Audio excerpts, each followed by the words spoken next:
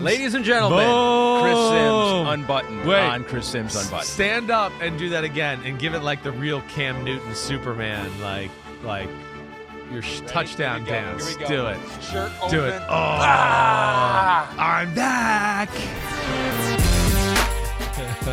Oh, yeah, that's right. It's Monday. He is back. He's not wearing his shirt unless he has an orange one today. Nope. All right. Not cool. We haven't gone past the 2 shirts that Ahmed's wife's made yet, but we're on the way. That's 2 more You than got you have. the ball rolling. I know. Like, you would think, again, very awkward that you have the shirts, and like not even one's been offered to me yet. Not even one's been offered. You're on the show, Chris Sims Unbuttoned. I am Chris Sims. And I don't have a shirt. I don't know. It just seems fucking weird to me. We Hello, don't know what everybody. size. We don't know what size you are. We don't know what size? Yeah, what are you? I guess, I don't know. It depends. It's Right? hard to know this day and age. Hard to know. Right? Agreed. How do you know? It depends on the maker of the shirt. Sometimes I'm a large, sometimes a large tall, sometimes I'm an extra large. And then every now and then I'm a double X. Wow. I mean, but it's rare. I don't know. It's hard. That's like holiday season. Doesn't it right? feel like it's changed in the last 10 years? Like, I feel like I was when I was playing in the NFL. Yeah. And that, like, I was an extra large. Well, we And then wore all of a stuff. sudden, extra larges became for men that are like 270 pounds. And I was like, whoa, like, hey, Yeah. this is not for me anymore. Yeah, and then you jump on the scale. You're like, oh wow, closer than I thought. But I had a hard time transitioning for a while, finding like casual shirts and things like that. Yeah. Because everything was like wide, and then it didn't fit the belly button test. You know what that is, right? You raise your hand, arms. the arm. Yeah, so it's like, yeah, I'm wearing an extra large, and it's like a dress on me. But when I raise my arms, you can see my belly button. Yeah. Like, so it was short. It wasn't cool either. So it was like there was definitely an issue there for a while. It's hard to be tough when you raise your arms and your belly button's showing. Yeah. like that's a hard. That's It's a hard you can't look. walk It's around a, and be tough. It's a It's legal a hard shirt. look. It's a legal shirt wearing when you do that. So- I throw the challenge flag or the penalty flag on that all the I time. think we used to wear bigger shirts. Like shirts I wore in high school were so baggy. It was just a different look. Well, like, that look era, at the yes. look Our at the era. NBA suits. Right. It's right. just like oh my gosh. like dragging on the floor. Right. Michael Jordan had the whole baggy thing going for all of us. So it Right. went like Michael Jordan baggy shorts, then it went to like the Fab Five baggy shorts. Yeah. Where you're like, those aren't shorts, those are pants that we just cut off a few inches from. And you're right, T-shirts. When I look back at high school, early college, I'm wearing like the tall tees that are like gigantic. Yeah. The jeans are gigantic. The suits I had in my early NFL career, the money I fucking wasted on suits that I can never wear again. Yes. Oh, my gosh. What was I thinking? Why did I think I was going to be part of MC Hammer's background dancers? I don't know what I thought. You weren't? No, you I never was got not. that No, opportunity. They never needed me there. They never needed me. But my suits, they were ready. They were ready for MC Hammer. Well, are we ready Are we ready? for not one but 2 top 5 lists? We're ready, baby. for the draft. Yeah, I'm So we've got 2 today. This is huge This is huge. because I'm actually really looking forward to both of these. I look forward to all of them every time we do this. Yep. But offenses have gotten such a big advantage here lately. You know, Yeah. wide receivers, you can do more. You can't touch them. Pass interference. So I like to talk about the guys who have maybe one of the most difficult jobs in the NFL right now. Yes. Would you agree with that? Agreed. Corners and safeties. We're going to Agreed. go through both those top 5. Yes. I mean, I don't think there's any doubt about that. With the way the league's set up, the amount of freaky receivers we have in the NFL, I think in the history of the league is at an all-time high right now. You know, along with, of course, offenses have expanded into another stratosphere the last 10, 15 years with the different formations and movements and things like that. And to where I think even a guy like Tom Brady can go, man, offense when I first got in the league is nothing like it is now. There's just so many ways to do things on that side of the ball, and that's where, yeah, the defense comes into play. And I just, again, I think you look at the top teams in football over the last few years, and I'm just this is kind of a quick thought, but I always had this general thought. I mean, secondaries are usually pretty top-notch. I mean, you can certainly go to this year's Super Bowl and go top-notch secondaries there. Yep. 49ers secondary, okay, they're not as built on that as compared to maybe their pass rush. But you get into years past with that. The Patriots, of course, we know their secondaries were very special. Who am I missing there?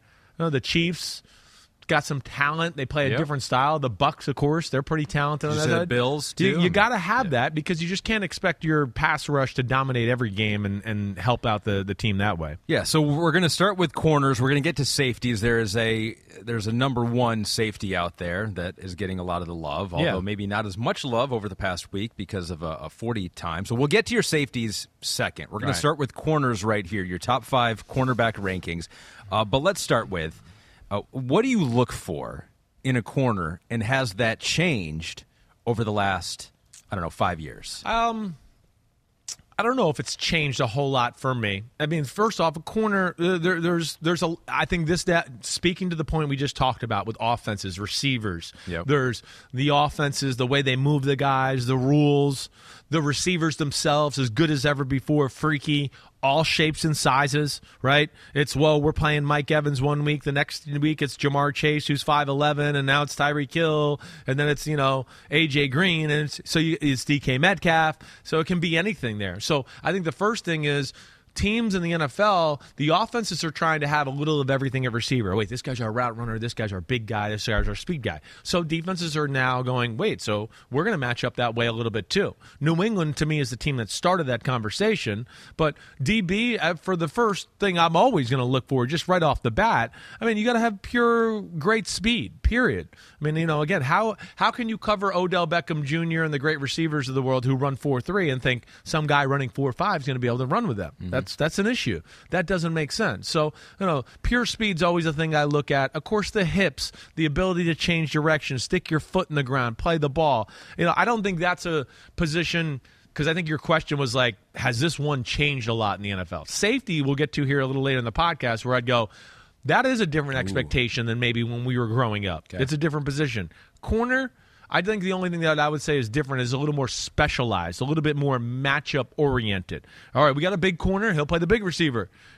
We got small nickel guy, he'll play the slot receiver guy in there, and we'll try to do that the best we can. You're not going to be able to do that every play all the time, but I think there is more of that thought than there was in years past. What I'm looking forward to in your evaluation is talking about the big guys, because the big guys, you got the strength, you can match up with other guys, but you might not have the speed. Exactly. The small guys, you have the speed, right? But maybe you don't have the physical play that's going to play in the NFL. So that's where it's hard to rank them. Yes. Again, I tried to do my best to encompass all those things you're saying, but there's going to be one or two in here where I'm going to go, there's a size question, but everything else is so freaking good I can't deny it, or. And we'll go through it. But yes, I tried to do my best to pick guys that were foolproof. They're going to work in any defensive system. It's not so much about the matchup or like we talked about, this guy can only go with big guys. I'll give my 2 cents on who they think they should cover or what they match up well with, but I tried to pick all around the best corners of the draft. I didn't just go, this guy's so good at zone, I'm going to take him. I tried to encompass all of it here. Real quick, overall, top heavy, deep. How's this cornerback? The cornerback class, first off, I thought is good. I thought it was overrated, or at least not as good as I expected going into it.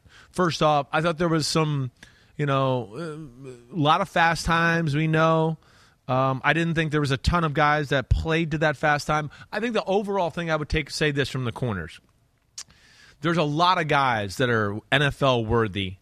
There was very few that I feel like had it all. Even here in my top 5, we're going to get into a few. We're going to go, this is awesome, this is awesome, this is awesome, but there's this area that I just don't love. There was very few clean prospects, I guess. Is that what I want to say there? Yeah. Sure. Yeah. How many did you look at, you think? I'm going to say, I think it was safeties, I was around 20. Oof. And then corners, I think I'm around the same range. Wow. Hold on, I can kind of give a better quick look right here. So this is what you do now. I do. You don't know how your family's doing. You have no idea. the hell with them. Yeah, I'm about 20 in there. Okay. I'm right around the 18 to 22 range. All right, 18 to 22. You whittled it down to 5. Yeah. And so your top 5 cornerback rankings will start with 5. Yeah, let's do that. And speaking of a guy who perhaps has some size issues, but you like him a whole lot here at number 5. I do. I mean, Marcus Jones from Houston. I first off, again, here's a guy that I go, got everything. All right, but there's a problem. He's 5'8". He's 174. There's a little bit of an issue there. That's a glaring thing. It's a size league. We talk about it all the time. All right. But what I'm also saying, with this day and age, the way we are in the NFL, the majority of defensive personnel sets are nickel defenses. The nickel guys on the field more times than not. Marcus Jones, to me, it's too elite covering in the slot position for me not to take it. Let alone, I think there's some value to him outside. He remind me of Jason Verrett. Right? Remember Jason Verrett, the first-round pick? He'd been injured, right? There's those issues. You could say Bryce Callahan, the one of the top nickelbacks who plays for the Denver Broncos. He's one of those type of guys, except I would go, he's more explosive than a Bryce Callahan, who a lot of people would look at as one of the top nickelbacks in all of football. He's got... first off, here we go. You talk about ability to accelerate, put the foot in the ground, break on the ball. It was as good as anybody in the draft. The quicks are off the charts. He's made to cover, the small jitterbug type of receiver who's going to be working the slot, right? Those guys. Cooper Kupp, that type of guy. Kupp's big. He's a big slot. That's what makes him special. But you know what I mean by that. The Edelmans of the world, the Isaiah McKenzies, the Cole Beasleys, those type of guys where it's all about, short area quickness, short area explosiveness. I'm going to run here really fast. I'm going to jam my foot in the ground and then run out really fast the other way. Houston's going to be Marcus Jones is going to be all over that stuff. So he's special that way, let alone Ahmed. Let me just throw this in there too. The ball skills were probably the best ball skills out of any DB in the draft. He's like a receiver playing DB. It's as good at ball skills as I've seen. It's up there with Trayvon Diggs as far as how he plays the ball. Now, 50-50s, things like that, they're not going to be his cup of tea because he's not real big. But, man, it's hard to find a play where you'd go, he's not in the guy's hip pocket. The guy might have caught it, but he's in his hip pocket, and he's all over him. Extremely twitchy, and I think what added a little value to me, too, because there were some guys here all in the running for number 5. His punt return stuff did put him over the edge. He's an electric kick returner, punt returner. All-American. All-American. I mean, he's going to be a game changer in the NFL with that in that department right off the bat. 9 return touchdowns in his college career, 3 punt return touchdowns, 6 kickoff return touchdowns. Pete notes he did play some wide receiver. I mean, maybe this is a two-way player. 5'8". I mean, how much can you really, will he hold up playing even one way? Well, that's the question. You're right. Can he be one of those guys? Yeah, you throw him in there, give him a reverse every now and then on the offensive side of the ball. Yeah, he probably has the ability to do that. He does. He's tough as hell. There's nothing on the film that you look at to go, he's 5'8", he's 174, he shies away from contact a little bit. That is not the case. Now, he's got a hurt shoulder right now as we speak, right? Yep. That's, in the process of being rehabilitated. That's going to be the big question. But, again, as far as what you see on film, there's nothing there for me to look at it and go, oh, my gosh, it's not top notch. Whether it was mirroring guys off the line of scrimmage, the ability to be physical at the line of scrimmage, and then, the speed to turn it on. You watch the film when they play SMU and Gray, the wide receiver there. Gray ran a 4.3 at the combine. I mean, he's with them the whole game. I would say his burst out of breaks and that is probably as good as anybody in the draft. So I think when you put all that together, the importance of the nickel position, the ability to return, to me, that's why he's a baller. And, his elite acceleration, so to me, makes, a guy that I look at to go somewhere in the second round. I don't know if he'll be a first-round pick. I don't think that's going to happen. But I think he goes somewhere in the second. And for me, obviously, is a top 5 corner in this draft. Pete said in my ear that Verrett, a corner you mentioned who was shorter, right, 5'9", 5'10", yeah. Okay, so maybe right around there. Right. If Marcus Jones was 5'10", would he be number 1? Or how high would he jump if he was just a little bit taller? 5'11". Well, his covers, it'd be. I probably would have looked to and moved them up maybe another notch or two. It's a big question, the size thing. Yes. It is. Not only just the size of, back shoulders, jump balls, but the size of, like we'd already discussed, the injury. Mm-hmm. It's college football. I know everybody thinks, well, it's football. It's football. No, it's just not the same animal. The running back that's going to be running at him in the NFL when he's got to set the edge in the running game or all that, it is a different animal. So it's a real question.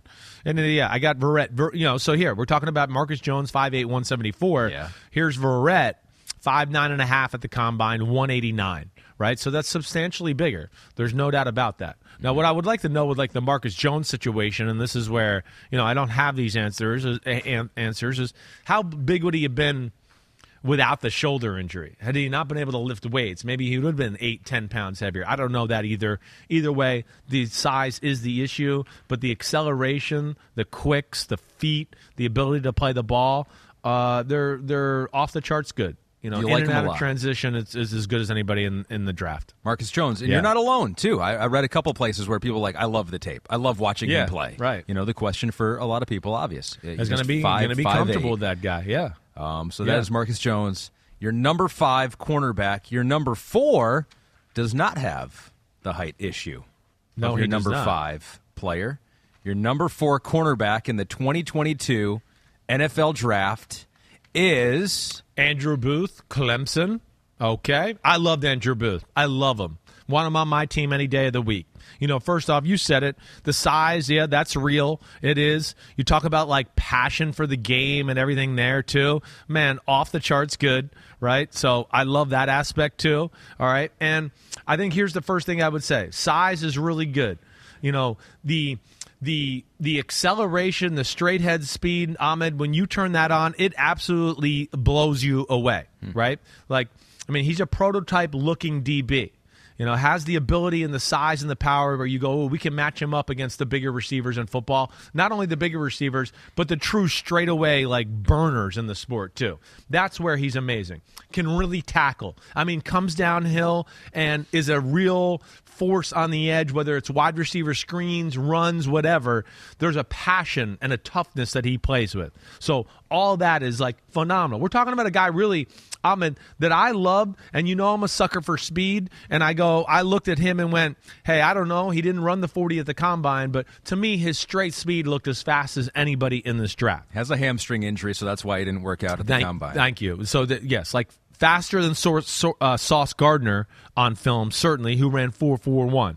Faster than, Trent McDuffie's of the world, who ran 4.4 and change, I believe, at the Combine, too. But I think that was the first thing that jumped off to me. The big-time acceleration, the read and react skills are off the charts, like I talked about, in those screens. Or if a ball was completed in front of him and the guy ran a 6-yard hitch route and he was playing off, his ability to accelerate, make that tackle, that's as good as anybody there is. The feet are really good, all right? The feet are good. They're not great. The hips are not great. This is where he loses a little bit. So, right, the size, the strength, the straightaway speed, if you went from that, you'd go, ooh, this might be the top corner in the draft. But then when we started getting into, you hear me use the phrase transition, right? Mm-hmm. He's in a backpedal. The guy's attacking him. And now he's got to plant his foot in the ground because the guy stopped and he ran an out route. Loses his feet way too much and stuff like that. Where you just go, what the hell? How, come on. Too many plays every game to where you go, there's a slip, or, okay, he thinks the receiver's going to run the straight go route and his back's to the sideline. Now the receiver runs the out route. He's got to stop and break out and turn the hips. That's where he loses a little bit. He's not the most fluid hips that way, and he can be a little out of control with his footwork at times to where that's the thing that I question the most. Okay. He's made for that bigger, fast line, straight line type of receiver. He's going to run with them. The guys that change direction really well, that would be the matchup or the guy that would scare you a little bit. So I think we have some video of him at his pro day. We talked about his hamstring injury during the Combine, and unfortunately at his pro day, he didn't participate either. Core muscle surgery. So I don't know that we have that. It's just him standing around. So we really don't. That wasn't. So you like guys who are hurt in the first two. Apparently I do. But you hope that they get back to full strength. One of the concerns outside of the injury and hoping that he can get back to full strength, and you would assume that he can, is the fact that Clemson played a lot of zone. Almost exclusively. Yeah. Now, a lot of NFL teams play a lot of zone. But maybe the fact that you didn't see a whole lot of man or any on his tape, is that a concern for you? It is a little. You know me. I'm a man guy. Now, they play some zones where it ends up being man a lot anyways. You know what I mean? Like, you're playing quarters. and the guy's out there, like you only just go, well, coach just told me I got this back quarter. That guy stopped at 12 yards. I'm just going to keep going back because coach said to go back. So you get to see enough of that. But yes, it is a lot of zone. There's no question about that. But there's enough man, and like I said, enough snaps of, okay, this is, technically quarters, but it's kind of playing like man on the outside to where you get to see what you need, what you need to see. It was a little surprising with Clemson because I just gone in years past, they've been such a man football team where I was surprised to see that. But I don't know. Again, I didn't evaluate the rest of the crew there, what they were, and I can, though, speak to Andrew Booth and what he is. Maybe that was part of it, too, a little bit. Just, hey, let's not make him run around the field and change directions and do all that. Maybe he's not as good at that. Either way, like I said, I thought his acceleration, 0 to 60, I thought was as good as anybody in the draft at any position altogether. Strong and physical, got size, and can flat out run. He's got all the physical traits to be, special that way. But, there's definitely mechanical foot and hip stuff that needs to be worked on, all right? Mm-hmm. But, I here at the end, I wrote, Clemson put him in a lot of tough spots. He was never outclassed by anybody he played. I never saw a game where I went, he can't stay with this guy. Sure. It's not, So, there you go. I obviously felt with my look at that there was plenty of man for me to feel comfortable with that. Yeah. But he needs work in those areas as far as transition. The one thing I'll say at the end, the way he tackles and how physical, he is one of those guys you can look down the line and go, he could probably play safety too because of the way he tackles and throws his body around. So really impressive player, a little bit of a straight liner, has passion, twitch, burst, straight ahead speed, all of that. But when we're talking about backpedal, or the receivers flip me around and things like that, that's where you want more. And you just go, I wish it was a little smoother. I wish he didn't slip so much or was out of control or, he's not quite the same athlete as he is when he goes, wait, and now I can go straight? Here I go. Zoom. First round talent? I do. I think I wrote, at the end of this, I wrote end of first, early second. Okay. I think he'd be a guy that I'd look at 25 to 45, somewhere in there, Again, that size and that acceleration, and then I think you add the physicality to it. There's not a lot of guys out there that are built that way or have those skills to go along with it. Maybe we're getting a little bit of a type for you here, at least in this year's draft class, because your number 3 corner, also above the 6-foot mark. Your number 3 corner in this draft is Jalen Armour-Davis, which I hope I'm saying that right. Could be Armour. Pete? Armour Davis? Armoire? What's an armoire? Like a chair. Is that a chair? It is. It's like a dresser where you can put clothes in and stuff, right? I knew it was a piece of furniture. Right. Chair, dresser, they're very similar. Yes, right. Well, either way, this guy can cover you like an armor dropped on you, okay? Armoire. Yeah. All right. He covers you like he's wearing armor. I don't know tape if any of that is works. Extremely clean. This we do know. You look good on tape. Okay. Like first off, baseline, just Alabama right guy. Alabama guy, right. Really only a 1-year starter, okay? But 6'1", 197, ran 4.39, and nobody ever really gets open. You tell me what that translates to. I mean, again, I think if you just go baseline statement like that, I want to go, well, why isn't this guy getting a little more talk or credit in the draft expert conversation a little bit? Just that's the 1 year starter. Maybe just the 1 year. Like where's he been? Well, that's cool. I get it, but he's been in Alabama where there's fucking unbelievable players in front of you sometimes, and you don't get to play that much. I mean, that's where he's been. It's hard to crack the lineup there. But length, incredible. Looks like Trayvon Diggs in his uniform. To me, one of the things I wrote down at the very end of this is that it reminds me of Diggs, lesser ball skills, but a better pure cover guy. Like, he's a better pure cover corner than Trayvon Diggs was coming out. I think that's the biggest thing, too. And then you talk about the length. Him, Sauce Gardner, to me, are the longest of the whole draft as far as that. His ability to get his hands on you at the line of scrimmage and kind of just push you to the sideline and eliminate you from the play is really good. If you're one of those guys that's, he's quick at the line of scrimmage, he's giving me 75 different moves. He's got incredible feet and patience and doesn't lose his technique and panic or bite on things that way. And then, of course, has the speed and everything there. But I think the most impressive thing, Ahmed, is like at 6'1", 197, the things we talked about with Booth that he wasn't good at. Flipping the hips, putting his foot in the ground, no wasted steps, right? This kid it's textbook. You would go put it on a reel. Here's a guy coming out of his back pedal, foot in the ground, breaking the ball, put it on a reel. Guy, he gets flipped a little to his left, and then the guy breaks to his right. Put it, boom, pitter-patters out of it, puts his foot in the ground, explodes to the ball. Hips are really good. So this is one where I turned on the film and I just went, I don't really understand this. Like, I know this guy, like I see him on the radar screen for everybody, but he's not being, to me, valued at a high enough level. When you talk about the physical ability, the place where he's come from, the technique, he was coached really well. And then when you put it all together and go, wait, nobody really gets open against him the whole freaking year in any game, I don't know. To me, it's kind of a slam dunk, easy one here. The coached really well thing is interesting. Because Nick Saban, I know. Nick Saban is a wizard, right? I mean, that's his position. He coaches the corners there. And so maybe that's the concern, right? If there's anything that you see, there's like, he needs this, or you assume that he's gotten that coaching already. I know, right? Is that part of the concern with a Nick Saban? If there's anything you see, I think you're so. Like, he probably tried to address that, and maybe he's not capable of it. Yeah, you're getting Alabama players, and you're more times thinking they're well schooled. We don't know how much more room they should be able to grow with technique and stuff like that. Because a couple places I saw noted. And I don't know if you agree with this. Yeah. They said noticeable hitch when opening to sprint. So I don't know if that's, did you? I didn't look at it to be glaring to me. You didn't. I didn't say, like, when he did it and opened and sprinted, I didn't say, oh, wow, like I may have said with Booth and, like, the Jones from Houston. Like, yeah, when they turn and go, it was like, oh, whoa, that was 0 to 60 in 3 steps. No, this kid is not quite like that.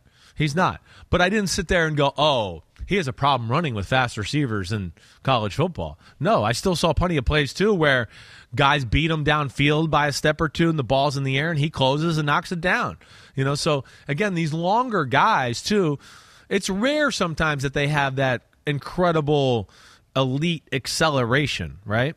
And, we'll get into that here in a little bit. But to me, I thought this guy was a phenomenal football player. And, yes, one thing I wrote about him, there's not a lot that I just said, wow, oh my gosh.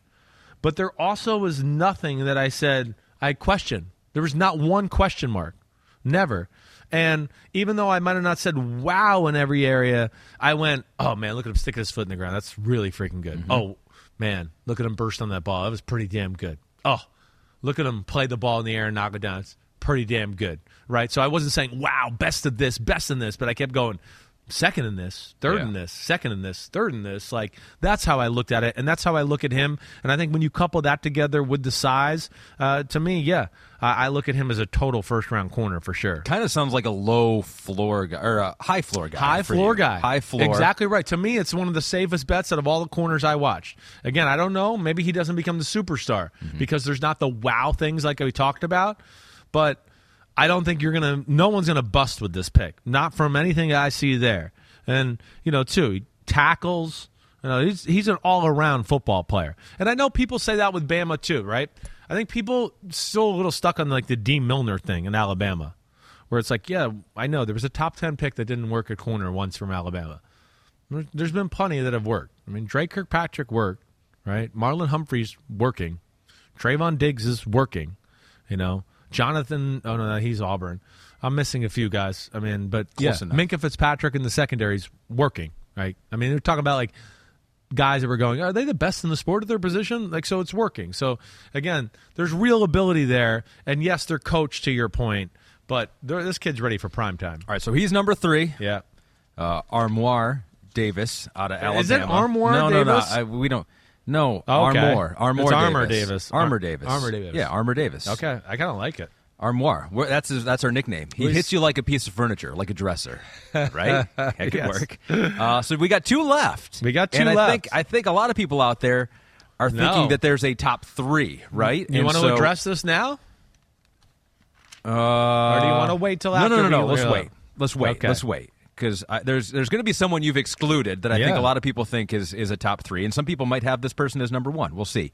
Your number 2 corner right now is Trent McDuffie from Washington. Man, I love Trent McDuffie. I don't know what's there not to like about Trent McDuffie.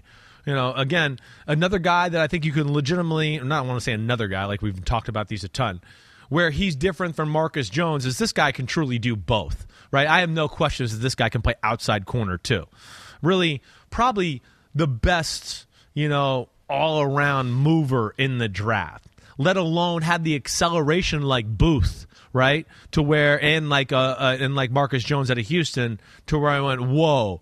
Like his ability to break on the ball, close on the ball, receivers running a shallow cross or a crossing route, and his ability to accelerate and get right back in them in an even manner to where now he can make the play. That's life in the NFL. So he's got so much versatility as far as whether you want to work him inside or outside. He's got plenty of strength to play outside. He's a missile, all right? He's a missile. He's a missile as far as tackling. All right, so for that department, you don't have any concerns whether you got him a nickel, team runs a toss sweep. Don't worry. Trent McDuffie's going to go in there and throw his body around. The acceleration, like I said, it pops out of breaks, out of transition, whatever.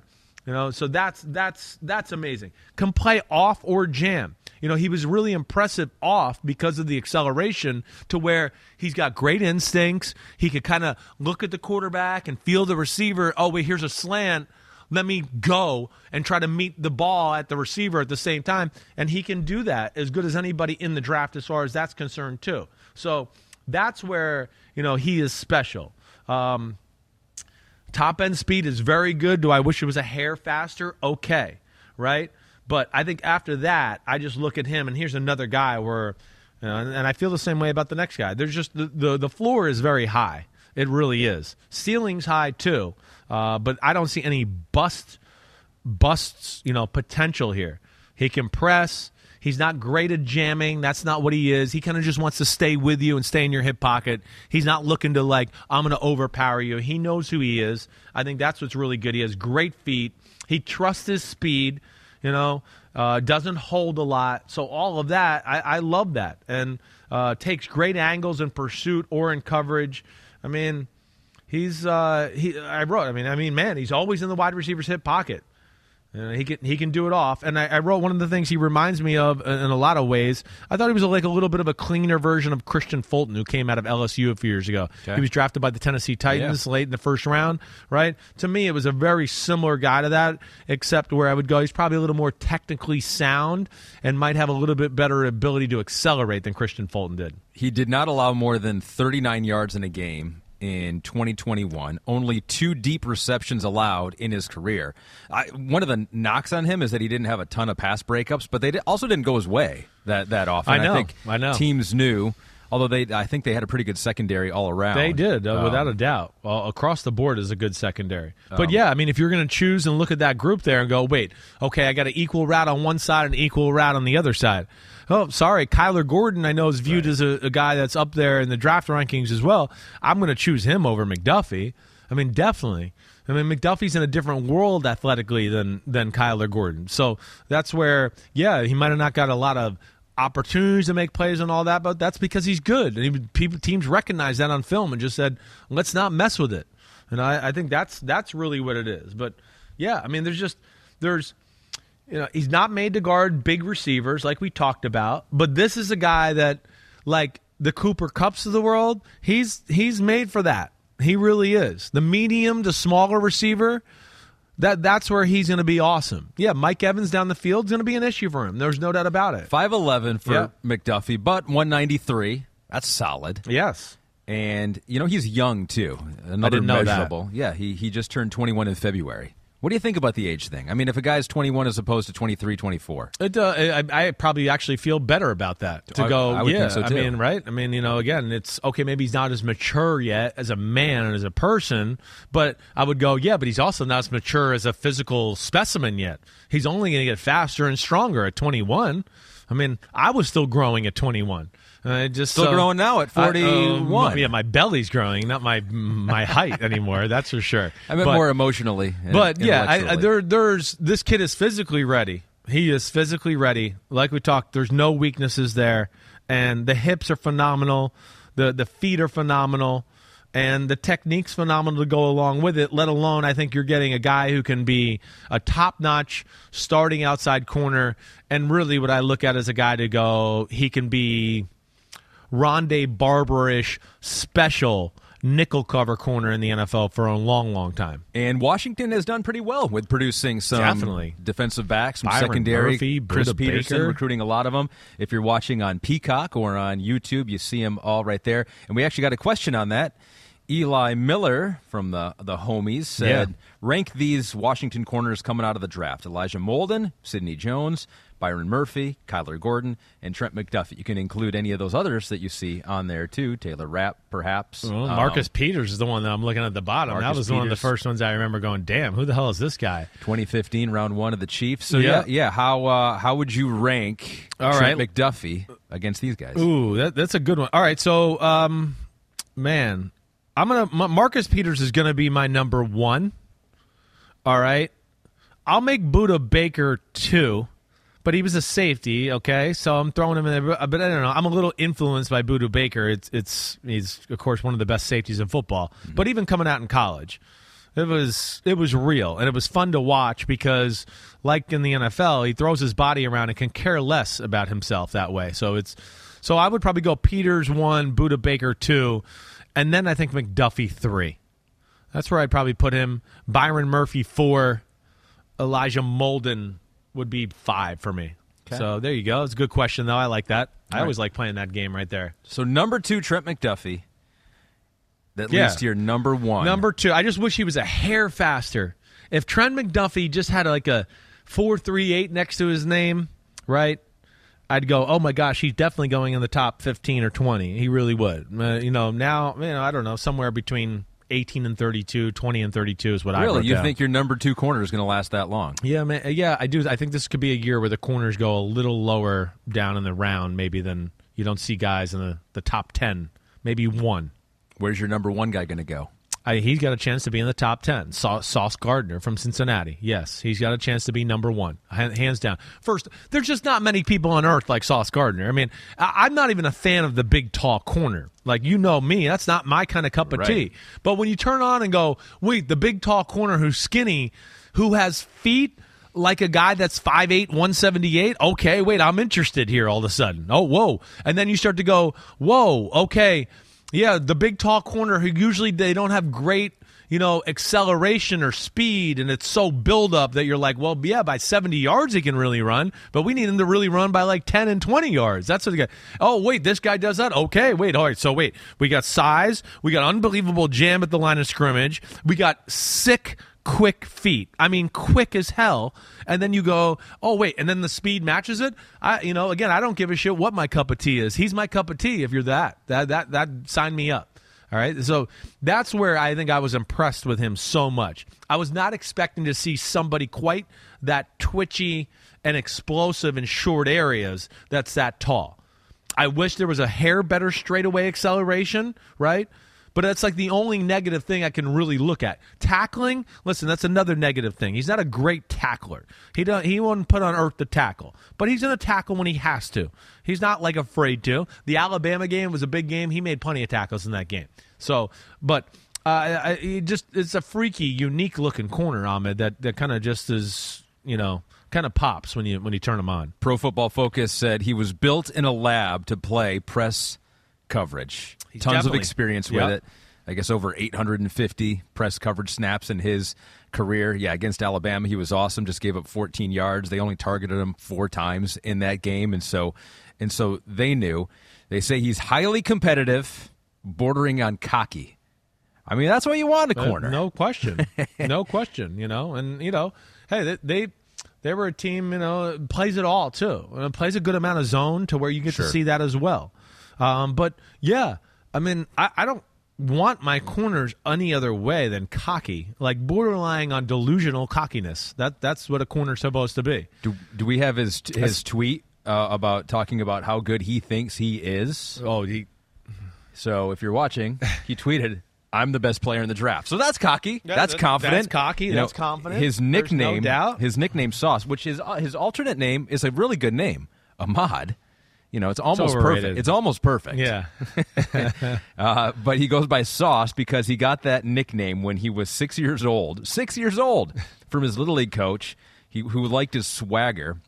He goes, my personal meaning is a level of confidence when I'm on and off the field. I make sure I've got the sauce. That keeps me going. So I love that, right? And if you can be a good team player at the same time having ultra high confidence, I mean, that sounds like a number one personality to me. Well, definitely. He has that kind of thing. You see his passion on the field, too. That was the one thing I really liked about him and Booth. Especially, it's not all and talk. Even Armour, it's you could tell it meant something, and even Armour Davis, it meant something to them. There was real excitement. There was real get up, or you didn't get this off of me. Eat that. I shut you down. I love that. You got to have that there. So I think when you look at all of that stuff all together, it just, to me, it's kind of a no brainer here in this one this year. Do I wish his top-end speed? Do I think he plays the 4.41? It's close. Like I said, I wasn't going, oh, my gosh, his top-end speed is so special. But it's punny fast. And then, like you said, it's the other areas that maybe make up for that speed that I wish we just had a little bit. But, everything else, I mean, it's really incredible. He holds a hair a little much, for my opinion.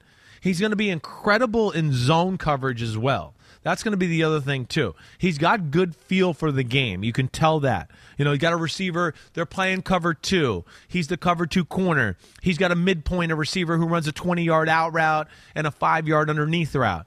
He plays it just the right way, let alone with his length, and then his quick twitchiness and ability to just oh, wait, I got to hop over here and do this and get a hand in the way. That to me it's high level elite stuff there. So really, you're really looking at the guy again that he's going to be able to match up with all the big freaky receivers in football. The Mike Evans agains, the AJ Greens, the DeAndre Hopkins. He's made to stop those guys. This is where he is put on earth. Now, the Cooper Kupps. The OBJs, that's the one I'd worry about him a little bit. Again, a little. The change of direction. Wait, you had to run really fast this way, now stop, and they'll run really fast the other way. That's what I was talking about. The acceleration, I think, was the only thing I looked at to go, okay, that's not perfect. Other than that, everything else was pretty perfect for the guy at that length. I mean, freaky, really. And you don't have a lot of guys that come along like this very often. Your number one corner, Harry Gascoigne, wrote in, can you see, with a Wink Martindale scheme that loves aggressive corners, Sauce Gardner being that pick at number 7 for the Giants? Yeah, I could. I definitely could see that being it. I got to evaluate draft needs and team and things like that a little bit here as we go. I think of the Giants. I know Bradbury. He's still there, right there. Pete, am I wrong? They were they trying to restructure, or they're trying to restructure Adoree Jackson's contract a little bit, right? So I could see them in the market here, and then dependent on Bradbury, and if they trade him or something like that, then maybe that's where Sauce Gardner, jumps in the conversation. For Wink Martindale and the Giants. What did you see from his teammate? Because 11 Jordan Cole wrote in and talking about Kobe Bryant, also in Cincinnati. Yeah. Says, why is Kobe Bryant slept on? Teams avoided Sauce, and Kobe still got the job done. Seems like a guy that will be a steal for someone. Yeah, it's just he's a good player. He is very smooth. To me, it's just the pure physical ability, the raw physical ability. I wrote some of the change of direction movement is less than. Some of the side-to-side movements was less than. He was a horrible tackler one-on-one.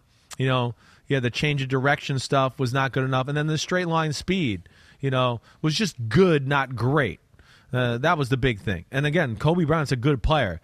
To me, I wrote down 3rd-round corner. But those were just some of the reasons to me why he's not in the mix with some of those guys that are, towards the top of the list. Speaking of not in the mix. Yeah. All right, let's get to it. Maybe this is some people's number one. In fact, when I was reading, NFL.com has some scouts, some anonymous scouts that give some scouting reports.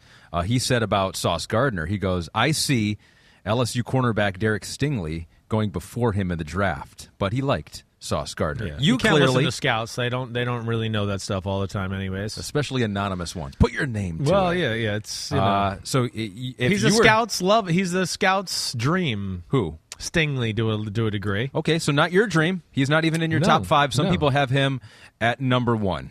What's the deal? Well, listen. There's a chance for great potential here. But if you're putting him on number 1, it's just completely projection.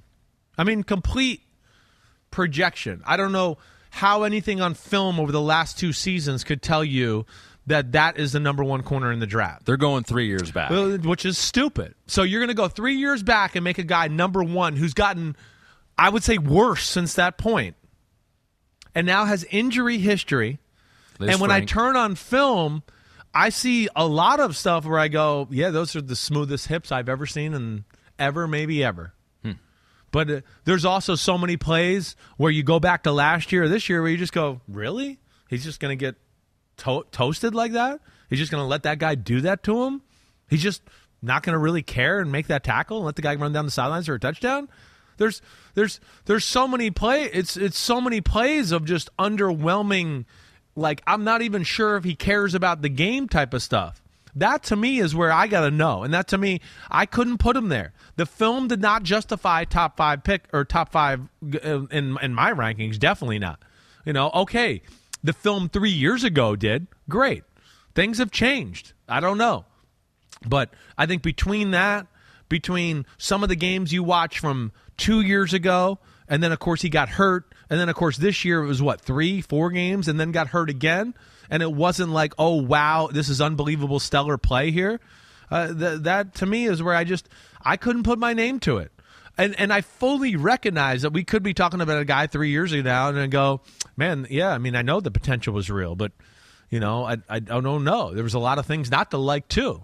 So that's where I don't know where to fall with Derek Stingley, and I have great respect for him, his family. I know his dad played, NFL football or at least football. His grandfather, of course, is the great receiver from the Patriots who got paralyzed. And I have a lot of respect here, but I don't know really what to expect from the kid. And I feel like a lot of the rankings are totally predicated on what they saw 3 years ago on film or where he was ranked coming out of high school. And that's all cool. But the last time I heard this type of story, the story it was his name's Robert Kimdichie, right? Even though the tape was horrible and I saw people double teaming him down the field and he was 24 yards down the field being blocked, everyone's like, did you see his body? Did you see that one play he made 7 weeks ago? Did you see it? That with the body, he's a good player. But why? I have 74 plays in a row here where he did nothing, and he gives up, and he gets pancaked, and all that. And that's not to say it's to that extent, but that's kind of how I feel with Stingley a little bit, where I want to go, no, we're hoping for something here. But can you realistically say he's the number 1 corner? That to me, I couldn't do that. 2019 was a long time ago, and he was. I think he was named the best freshman in college football. He was awesome on the national championship team when it was all rolling. I think if you want to, you can explain away 2020 as the pandemic year. Things were weird, no fans. Sure. It's hard to get motivated. Sure. 2021, he gets hurt early on. Liz Frank. It doesn't look motivated in either year either. That's what bothers me too. That's in the either concern. year. Let alone letting people who are not as talented beat him on certain routes. And Brant Partial, though. Yeah. You're a believer in pure raw ability I at am. the cornerback position. Yeah. Would you say that Derek Stingley has the best pure ability in the class? Maybe he doesn't have the motor anymore.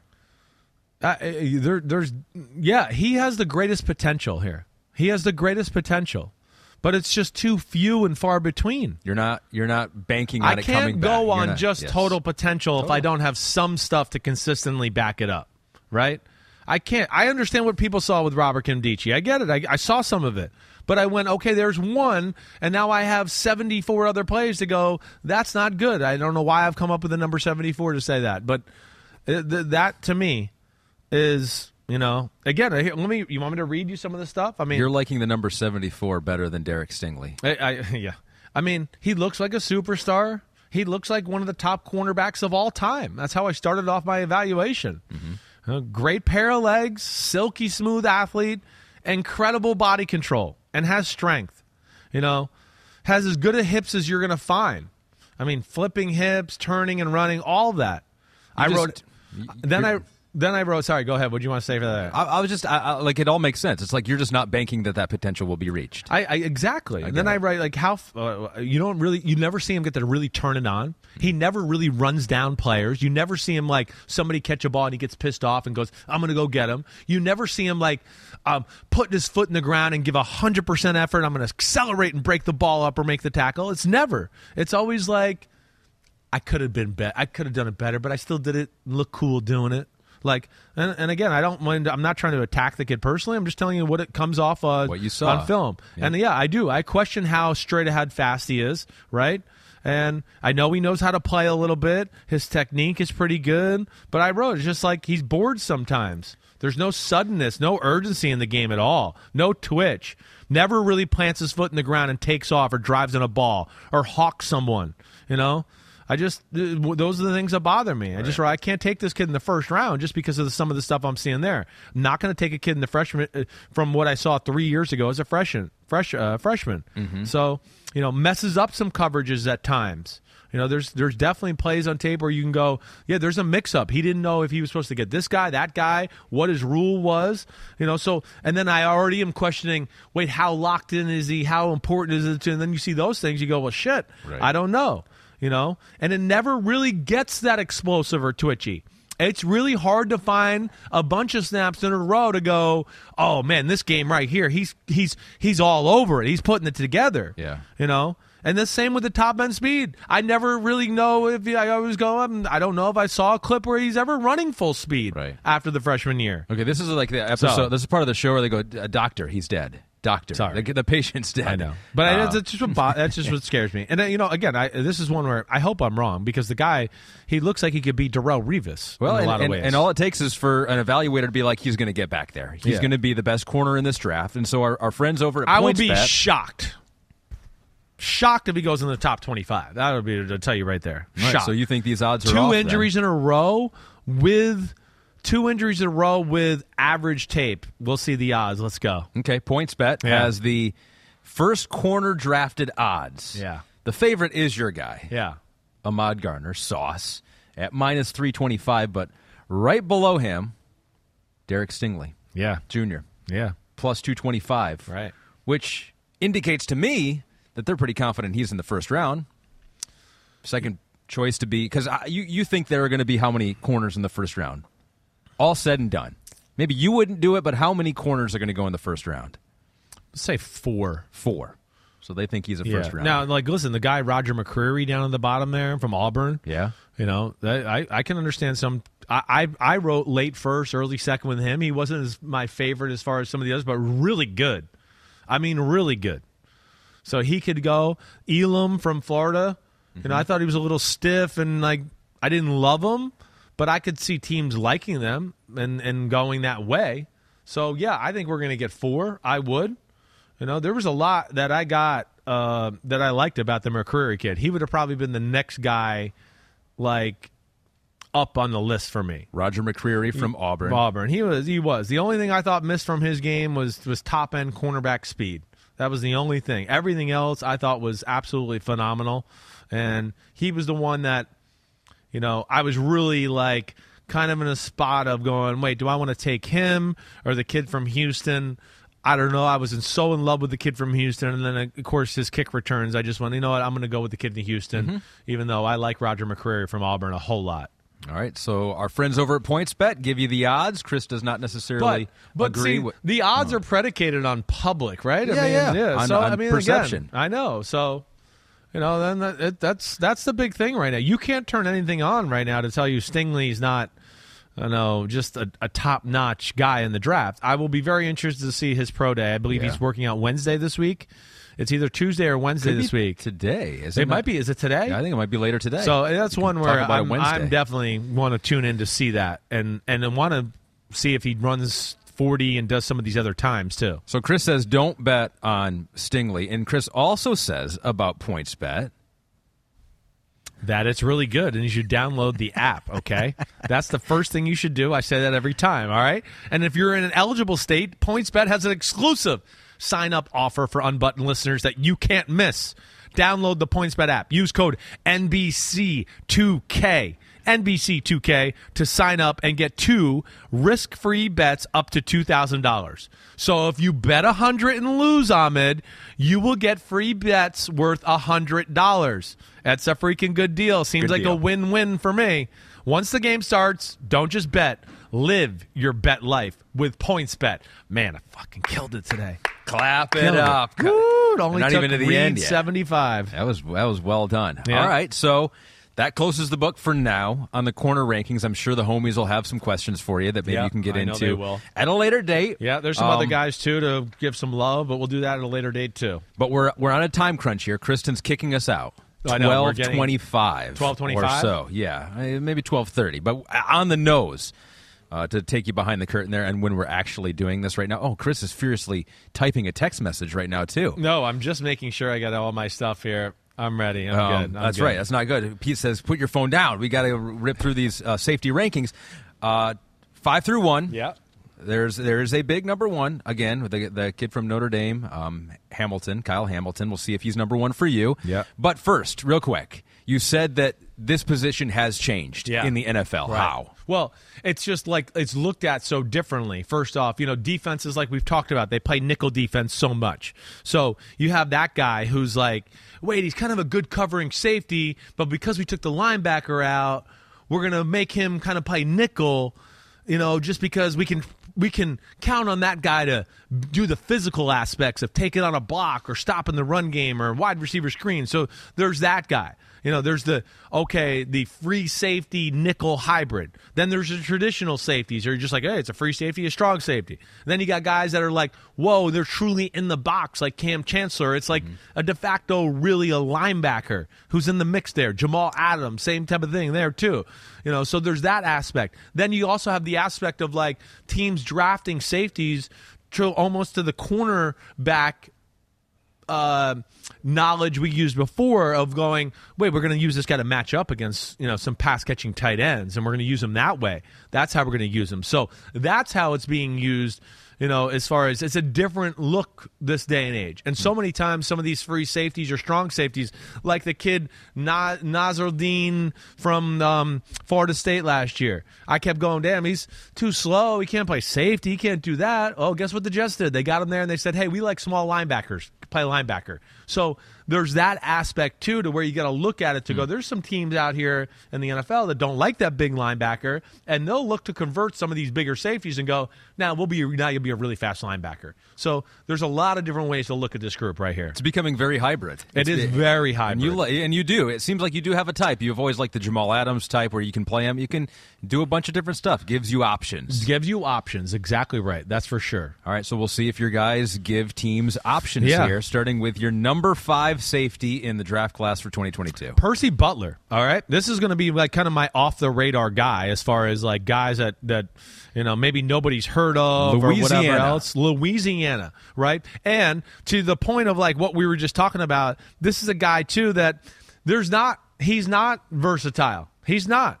He's a free safety, and a free safety pretty much all the way. You want him as a coverage safety and almost as nothing else. Now, he will tackle, right? He's not afraid to tackle. He's phenomenal on special teams. It's like one of the first things you read about him when you do a little recog stuff. Is everyone talking about special teams. And then you turn on the film and you go, the dude comes downhill in a hurry in the run game and screen games and everything too. Now, he's not the greatest open field tackler from this standpoint. Has incredible feet, off the charts acceleration. The fucker ran 4.36 at the combine, right? He can fly, Ahmed.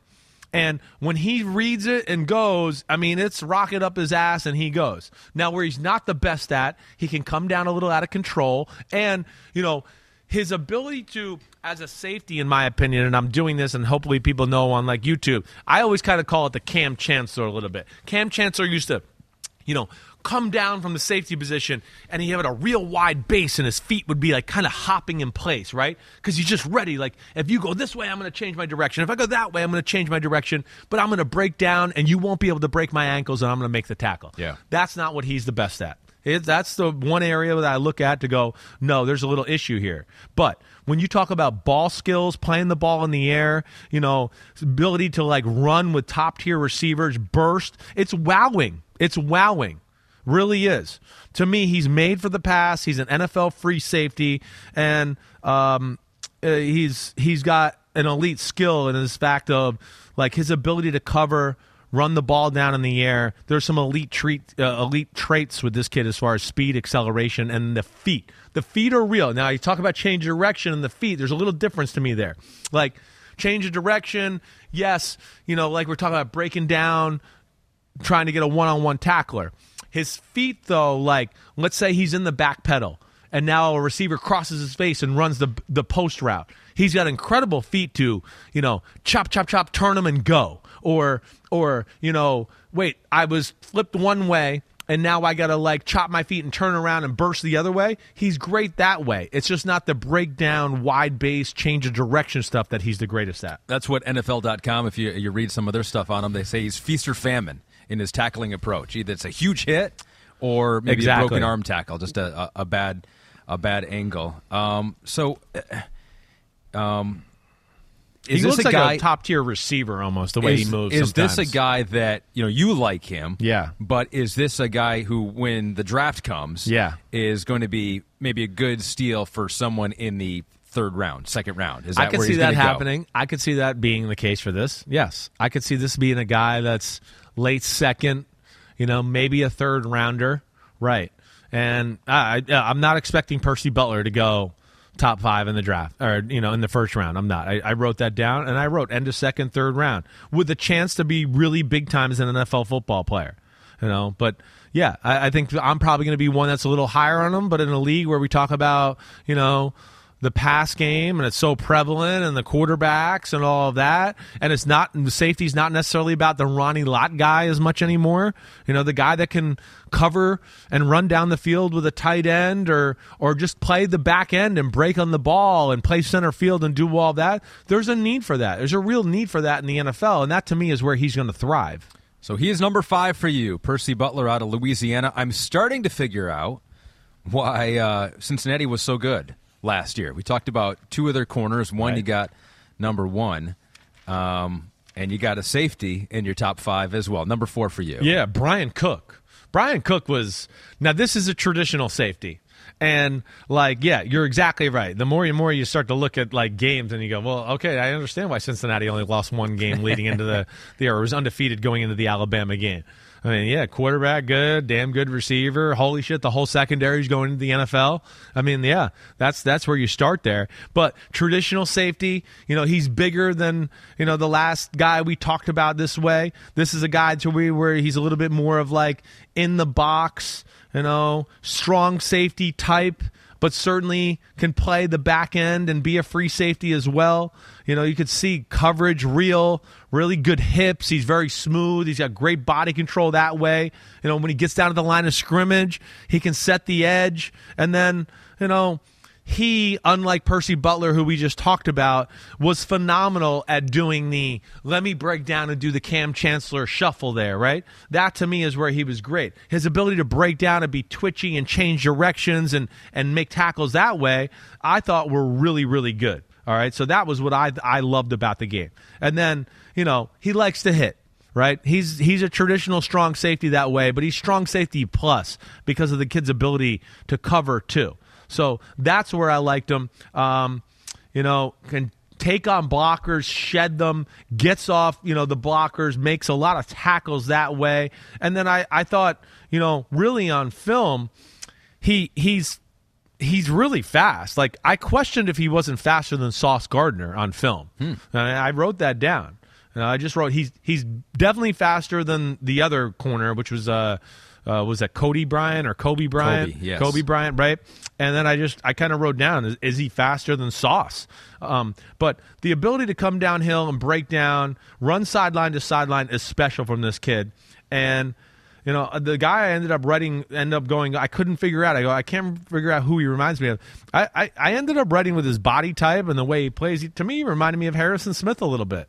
And that's high praise. Mm-hmm. But I think this is a guy that can go anywhere from 20 to 40, Ahmed. I really do. He's your traditional free safety, strong safety type that's going to make his living more at the second level than in the back end. But, man, there's nothing the guy can't do. He's really pretty good at both spots. Well, one of the knocks that I read with him, and I need you to kind of interpret this for me and see if you agree with it. Okay. It said, needs to play with quicker punch and release near the line. First of all, what does that mean, and do you agree? Well, I didn't see that. Again, I think what they're talking about is like punch and get off, right? And I believe that's what they're talking about.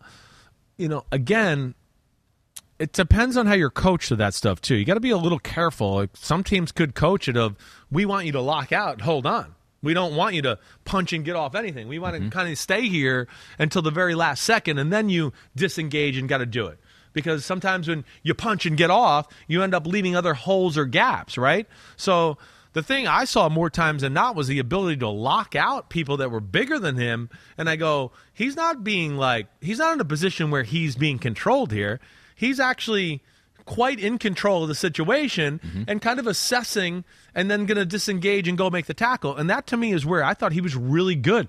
Like when I saw screen games or toss sweeps or things like that, okay, he's over the slot, right? And they throw a screen, and now a receiver comes up and gets him. He was phenomenal, like taking that guy on and going, wait, I got my job was to take the edge away here. So, yeah, you're blocking me, but I'm going to move you to the edge while you're doing that. And then if that guy gets to the edge, I'm going to throw you away and make the tackle. I saw plenty of that to be very comfortable in that department. A physical guy, Brian Cook, 6'1", 206, Cincinnati, you're number 4. Your number 3 safety, a little bit smaller, not by much, though. Well, this goes into our different thing a little here.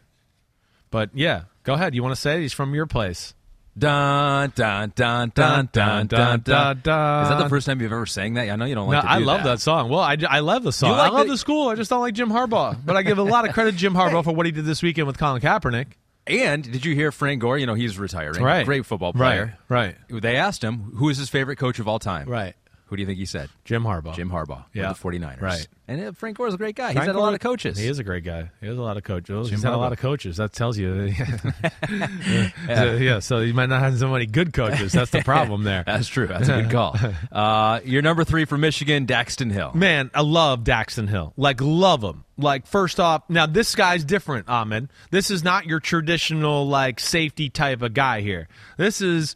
if you wanted to classify him as a nickel corner, I'd go, okay, yeah, we could do that and put him in the nickel corner class, right? We could do that. But, you see traditional safety stuff. You do. But I think where he really thrives, or at least popped to me, is when he was playing nickel. And again, you see a lot of these safeties in college. They put him at the nickel spot now because they just go, right, it's like we talk about. It's the game's become such a speed, space game, wide receiver screens, read option, all that stuff to where you want a guy like this out on the edge. But first off, coverage skills, hips, feet in and out of breaks and transition and all that, it's really up there with the top corners in the draft. So that's the first thing you go, man, the guy's extremely smooth that way, let alone he plays with a physicality and a style of some of the safeties where you go, damn, look at him get off this block and make that tackle. Let him shoot in there and like a missile right at the guy's, quads and take him out in the running game. So he had everything from that standpoint. He's got a thinner frame, but man, he doesn't play like a thinner frame at all. And really, I thought the 4.38 speed was very real and true to form what I saw on film. I ended up writing down for one of the guys I go, this is Jesse Bates, out of Cincinnati, right? Mm-hmm. Who came from Wake Forest. Yeah. Jesse Bates played more of the traditional free safety spot in college, but if he was on Michigan, he'd have been playing this Daxton Hill combination. And to me, that's where they're great. It's undersized safety that's great in the pass game, got great ball skills, and they hit and tackle like they're 30 pounds bigger than they actually are. Mm-hmm. And that's what Daxton Hill is, for sure. So why is he not a tweener and maybe more of a bother? In your mind, because you hear about tweet, we don't know, is he a corner, is he a safety, and sometimes that hurts a player. No, I know. You don't think it hurts him? Well, I don't think it's hurt him, and I think Minkah Fitzpatrick soothed people over a little bit with that stuff to realize, listen, he can cover and tackle. If you can't figure out how to use that in the NFL, then you got problems. It's not him, it's you, right? I mean, that's where I look at it. And I think you get to see the majority of his film is in that one area, to where it's different than, Minkah when he was coming out, or Justin Simmons at a Clemson, not Justin Simmons, the other Isaiah Simmons. Thank you very much. I got Justin Simmons written down as another comp for Dax Hill. That's a good comp. That I wrote down, right. Thinner, really unbelievable change of direction. But unlike Isaiah Simmons, and Minkah, like with Dax Hill, he's at the slot nickel spot about 90% of the time. So you really get to see what he is. And at the very least, you go, wait, we're drafting him to play that position right there. Right? And then, okay, we'd like to see him backpedal at free safety a few times. That's not going to be a problem. I thought the ball skills were of the top corners in the draft, I thought. And I wrote the comparisons to me were Jesse Bates, Justin Simmons. He's involved in so many plays. You always know where he is out there. Everything is easy and smooth.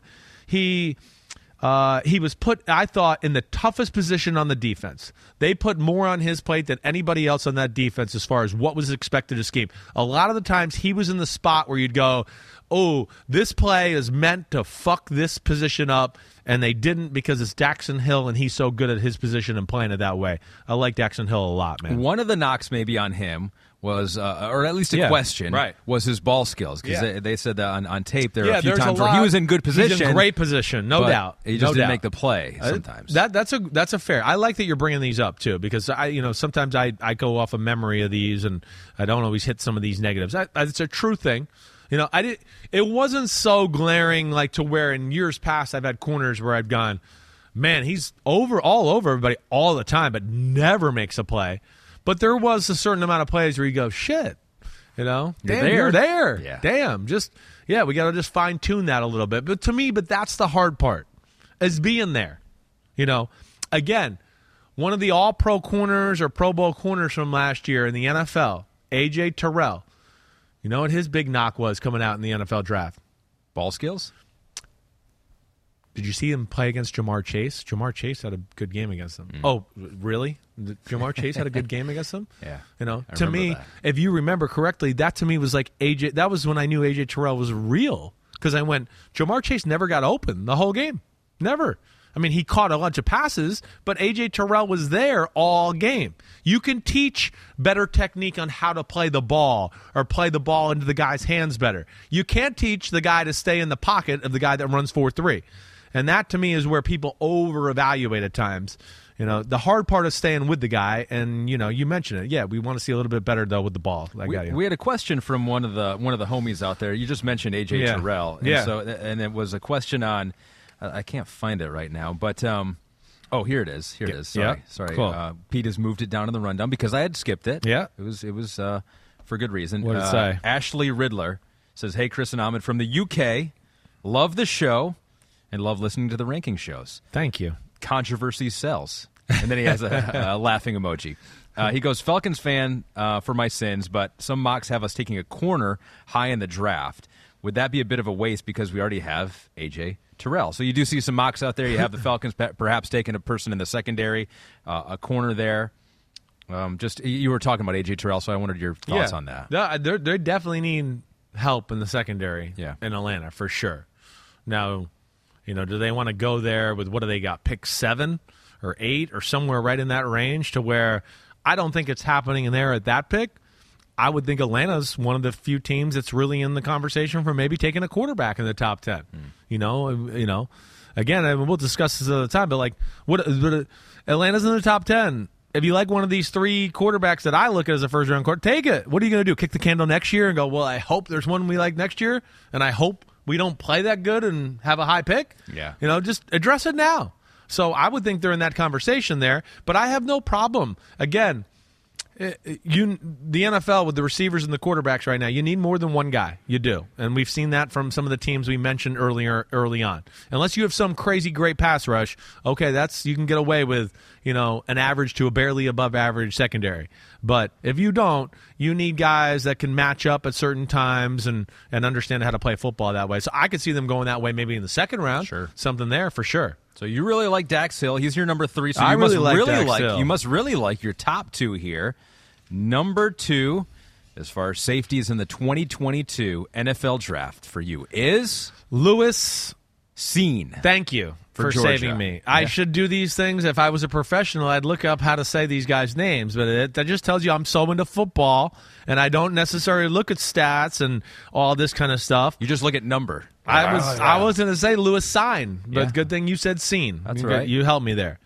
I saw the sign, and it was Cine. Oh. And he's number 2 for you. And he opened up your mind? That's what he did? to how good a safety can be. Yeah. That's a classic of ours right there. The Sign by, who the hell was that group? I saw the sign that didn't open. Yeah, I have no idea You who don't the group know. was. What is it? Ace of Base. Ace of Base. Kristen, yeah, come on. We got to know saving that us one. there. Of course. This might have been, this is another one of my favorite watches in the draft. All right. Any position So far, and again, I'm only about halfway through all positions, all right? I'm behind. But I'm just a sucker for guys that can fly and have no regard for their body. I mean, if anybody knows me since I've been doing this, whether it was Bleacher Report before here, these are my kind of guys. Wait, he's got 3 rockets up his ass, and he runs through brick walls? Sign me up. I want him. So, yes, I love this kid. He's tall. He's long, all right? He's a little bit narrow. It's a little bit of a different build that way, okay, to a degree. But, I mean, can really run. I mean, 4.37 at the combine. It's 4.37 on the field. It's as fast as any corner in the draft, just straight away. So his burst, out of back pedal, if he's back pedaling, a tight end runs the Y out, his ability to put his foot in the ground and go and drive on the ball, off the charts good. I mean, he's got great acceleration. He's not the most fluid with hips, Ahmed. You're not going to want him necessarily guarding some shifty tight end maybe that can, run a double move or things like that. That's not what he is, all right? But, he makes up with it with the acceleration I talked about. And then a little bit like we talked about with the guy from Louisiana, has incredible feet. So it might not always be the smoothest, greatest hips in the world and all of that, but this, and then you just tell me to run straight, man, he can fly. He really can. Let alone, I think he was the most physical. He or Cook, I think, would classify as the most physical tacklers presence on the field as far as the safeties in this draft. And it's not like he's a giant guy. 6'2", good height, but 199. 199, I know. But he plays a lot bigger than that. Plays Fearless with hitter. Fearless, crazy. Reckless abandon. Right. I got here, runs with an intent to deliver a message. Yes, so he does. That message was received on film. And he came up in big spots for Georgia, too. And I don't know how much you look into that. It's like you throw out the stats and all that. But, I mean, they played in a lot of big games. And in those big games, it was Lewis Cine who was coming up big. I watch. That's what I do, first off. I try to watch the big games, right? Because usually the big games, you're seeing the best competition. It gives you the best feel. You knew he was out there in every one of those games. He has a real presence in the run game and the pass game. And, the pass game, short passing game, screens, all of that, like Daxton Hill and like the number 1 safety we're going to hit on here in a minute, their ability to read and react and kind of be a step ahead of the play, that jumped off too. You got to have that at safety. I thought there was – you could tell he's smart not only by angles he takes, having a little anticipation for what routes are coming, but also was the quarterback of the defense. I mean, it's every play. It's not every play he's looking around going, wait, what am I doing? What am I doing? Everybody's asking him, and he's pointing everybody what to do. So that's another thing I look at to go, okay, wait, it looks like he's instinctive, and now he's the quarterback of the defense, so he must be smart and really have a clue. And then you talk about the speed, the length again, and just the pure physicality. It is real to me. Again, the guy he reminds me of in my comparison, and I know I didn't write comparisons down for everybody. I wrote the body and the player himself is like Marcus Williams from the Saints, who just signed a huge contract with the Ravens. Right? It's that, except he's maybe not as good in coverage, but he's better in the run game. He's more of a hitter and got the physical presence about him. Or I wrote Eddie Jackson. You know Eddie Jackson, who, of course, for the Bears, got a big contract a few years ago? Similar to that, but I just wrote faster and more physical. Similar build to that, though. A little bit more narrow, not your traditional, like, whoa, he's got traps and biceps and tries, and this is Ronnie Lott or Cam Chancellor, right? This is, again, I think this is the new age of these guys, but I really liked him. He was one of my favorites, and I like kamikazes at the safety position, and he has a little of that in him. So where would you like him to play the most? He's a free safety, strong safety type of guy. Okay. He's the guy that you don't want over the nickel like Daxton Hill, you know? Cook from Cincinnati can do some of that stuff. This is a guy you want, hey, he's in the deep middle, and we want you, if they throw a go route to Chase on this side or one to Higgins on the other side, we expect you to be there when the ball gets there because you're fast and you can turn and go that way. And then, okay, hey, this next play, the other guy went back to free safety. We need you to get right in between the Will and the Will and Mike linebacker here and insert, and you're responsible for the B gap here in the run game. And if you see a run coming, you got to lay the sledgehammer down and go make the tackle. He's made for that. So to me, he's truly traditional safety that way. So you like him a lot. Your favorite watch. I do like him a lot. Yeah. I get a little excited about those guys. You like your number 3 as well. So that must mean you really like your number 1 safety in this class, and that is it's Hamilton. I mean, Kyle Hamilton, Notre Dame. You know, is he a generational talent? You don't throw that around. Don't just give that to someone, because we want to make sure that you can't just have a generational talent safety every year. Would you put him in that category? Yes, I think I would. There's some recent concerns about him. There is some recent concerns. There is. I get it. The 40 time when we ran 4.59 at the combine, right? So MKE says, do you think Kyle Hamilton's, before we get into your effusive praise, let's just start with this. Yeah, fine. MKE says, do you think Kyle Hamilton's combine and pro day 40 are red flags? When I look at his tape compared to Scenes and Daxton Hills, he looks, quote-unquote, slow. Well, he's different than them, right? You know, Scene, like we talked about, his acceleration is off the charts. I mean, it's 4.3. It's elite receiver, elite corner type speed. So, yeah, he's not that, for sure. Now, he's 30 pounds bigger than Daxton Hill, too. Let's remember that. 226.4. Exactly. He's a giant. So there's a different man here. We're talking about a totally different guy, right? And, like, the speed, yeah, I'm a little disappointed in it. I hear everybody, but, like, have just seen too much on film for me to go, I'm not really worried about it. I mean, how many times you got to see him run down a running back or a receiver or, you know, playing center field and breaking on a ball and covering as much ground as anybody in this. So, like, the acceleration and all that, yeah, it's not top-notch, but I didn't come away watching film going, man, it's 4.6. He's slow. I did not at all. I really didn't. You were surprised at the time. It wasn't like it didn't confirm. I was definitely surprised at the time. I thought he would have been mid 4.5, maybe 4.48, 4.49, something like that. But here's the other aspect of this. First off, tell me this right here. Here's a slot receiver, right? First off, out of all the safeties, other than Daxton Hill, this is the guy that's probably he's got the best coverage skills. I mean, he could play almost nickel corner. I mean, really. All right, so here we go. Does this right here look like a guy that runs 4.65 or 4.59? It doesn't to me. Again, I don't know. And there's a lot of plays on film like this. You know, and then you talk about, okay, 6'4", he's 220. He can do all of this. He's phenomenal at this stuff, Ahmed. He can play second-level linebacker, strong safety, nickel, free safety. He can kind of do everything there.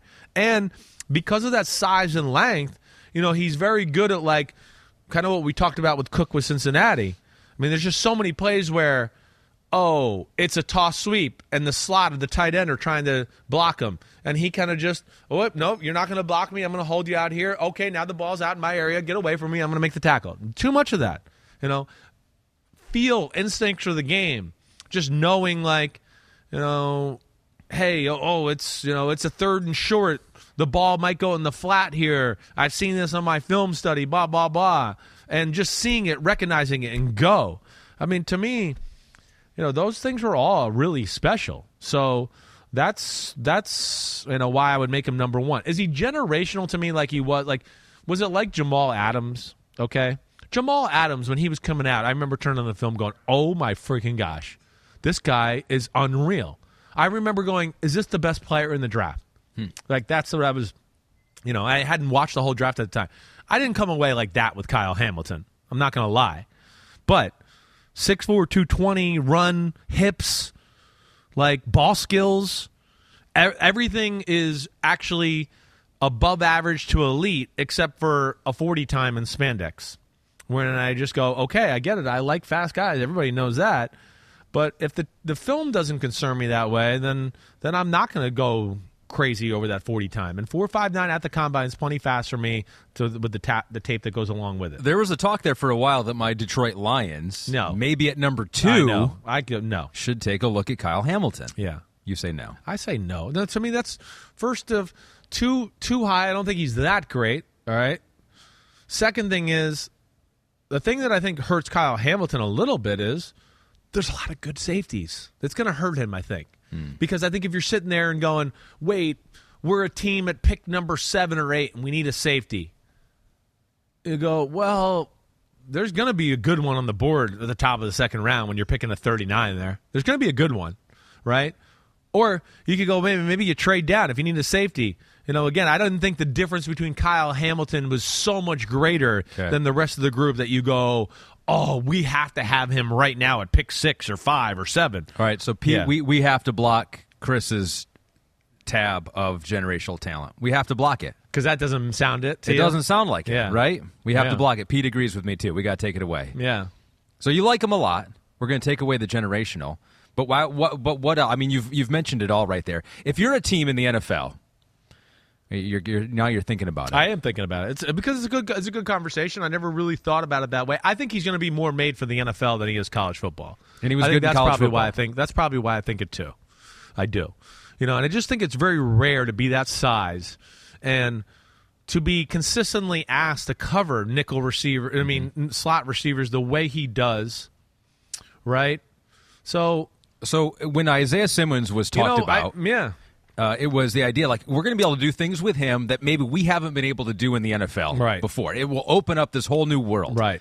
Is Kyle Hamilton? Could teams look at him in the same way? They could. That's where I'm almost want to backtrack on my stuff here a little bit to where I go, a little like there's just to me where maybe I'm misvaluing or maybe I need to stick to my guns with the generational talent a little bit more is like.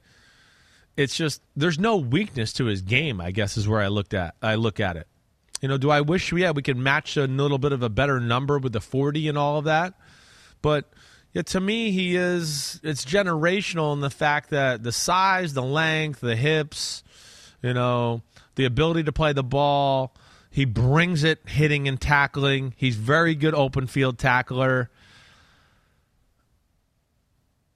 Yeah, that's a tough one. You're gonna go. You want to put it back on him. You want to put generational back on him. I do kind of. Well, certainly his size. We haven't seen a safety that big, right? No, we have not.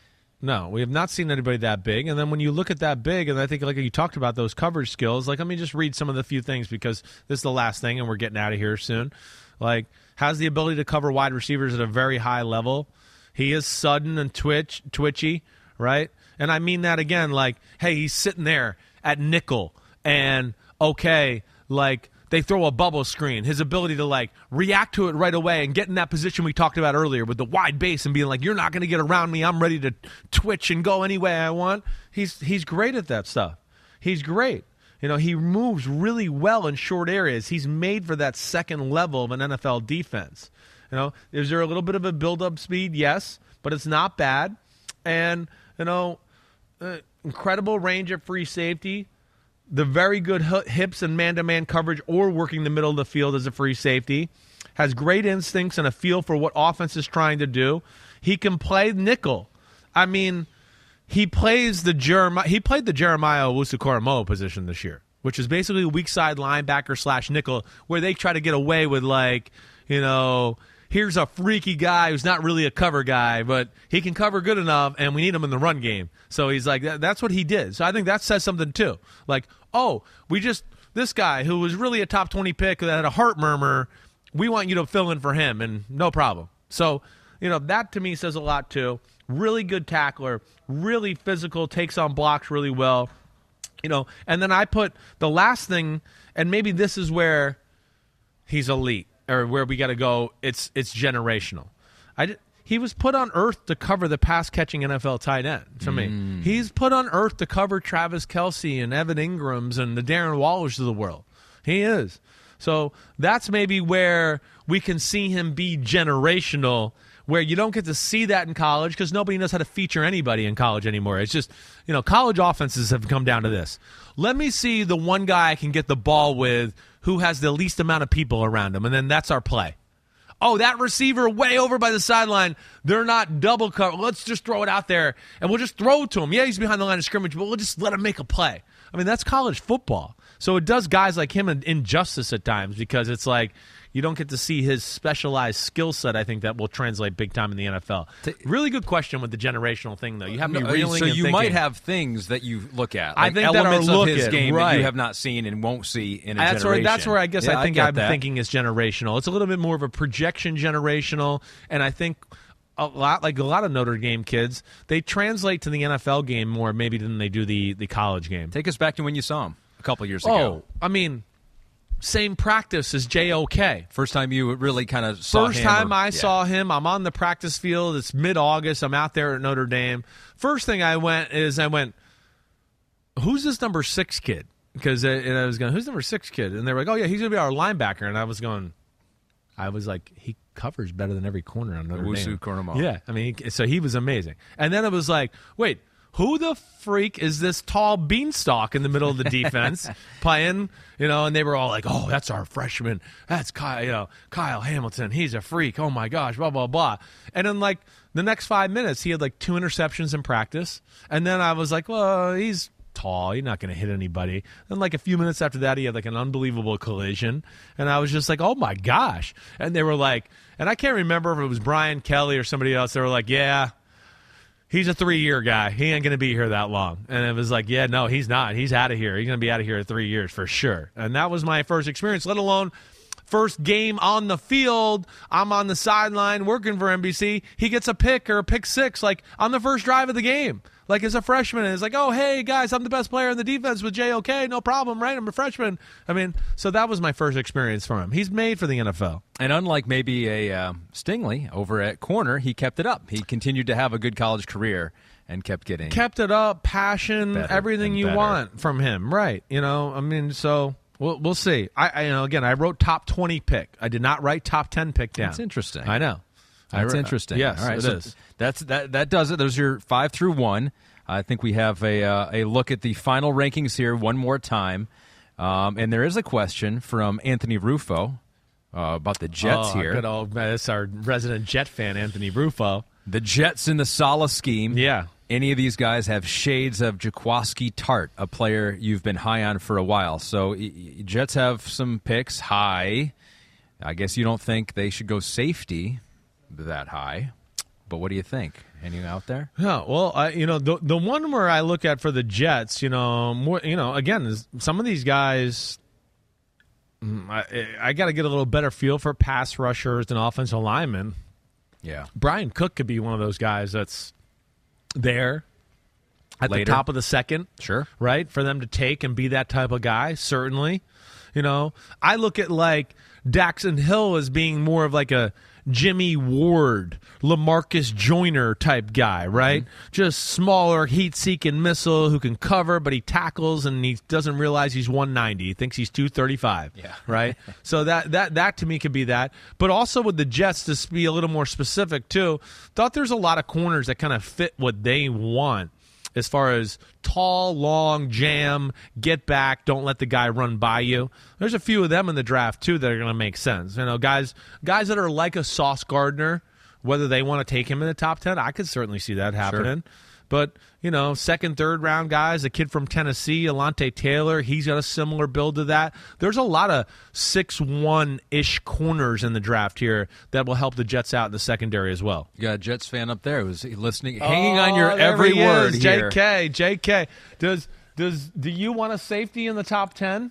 Never again. No, never again. He's scarred by Jamal Adams' generational talent. He's scarred by that. Yes. Yeah, never again. That position is dead to us from this point forward. All right, so that does it. Those are your corners and safeties. You did wide receivers already. So last thing I want to know is, can these corners and safeties, do they stack up well? Are they better than the receivers that we're going to see? Can they cover those guys?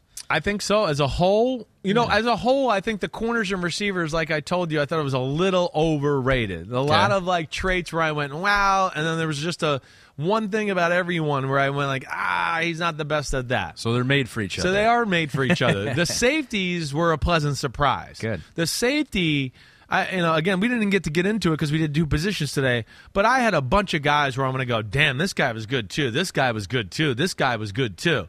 The corners, I felt myself wanting to come away a lot of times going, he's a little overrated from everything I'm reading. Yeah, Jaquan Brisker is the one name for Penn State that maybe people have in the top 5 that you did not have. And he's a really good player, too. There's no doubt about it. He was, again, a part of this group. There's about 4 or 5 that were just on the outside looking in. But, yeah, Jaquan Brisker, good player, definitely. And, yes, like a second round. I think I ended up writing like kind of a mid-second round pick somewhere in that range. All right. Well done. Thanks, man. 2 position groups right there. Get back in the lab. And Wednesday, what do we have? Running backs coming up Wednesday. Yeah, here we go. How many first-round running backs are there? I mean, I think there's just 1, but I'm not done with the whole list. But I think which is big. If there's 1, that's big. The kid from Iowa State is going in the first round. I mean, sorry, I don't know what to say. If you don't like 230 pounds and 4'3", then I don't know what you like. Pete goes, now we can't tease it, but he didn't say didn't say which kid from Iowa State. Yeah, there we go. The backup running back. All right, everybody, be good. Ahmed, thanks for driving the ship as always. You the man. Thanks for doing your research, asking the appropriate questions. That's what we did. Challenging me on some of my shit. How dare you? And get me a T-shirt. All right? Thanks a lot. All right, everybody. Wednesday podcast, running backs. Be there. Be square. Peace out. Have a good few days. See you then. Clap it up.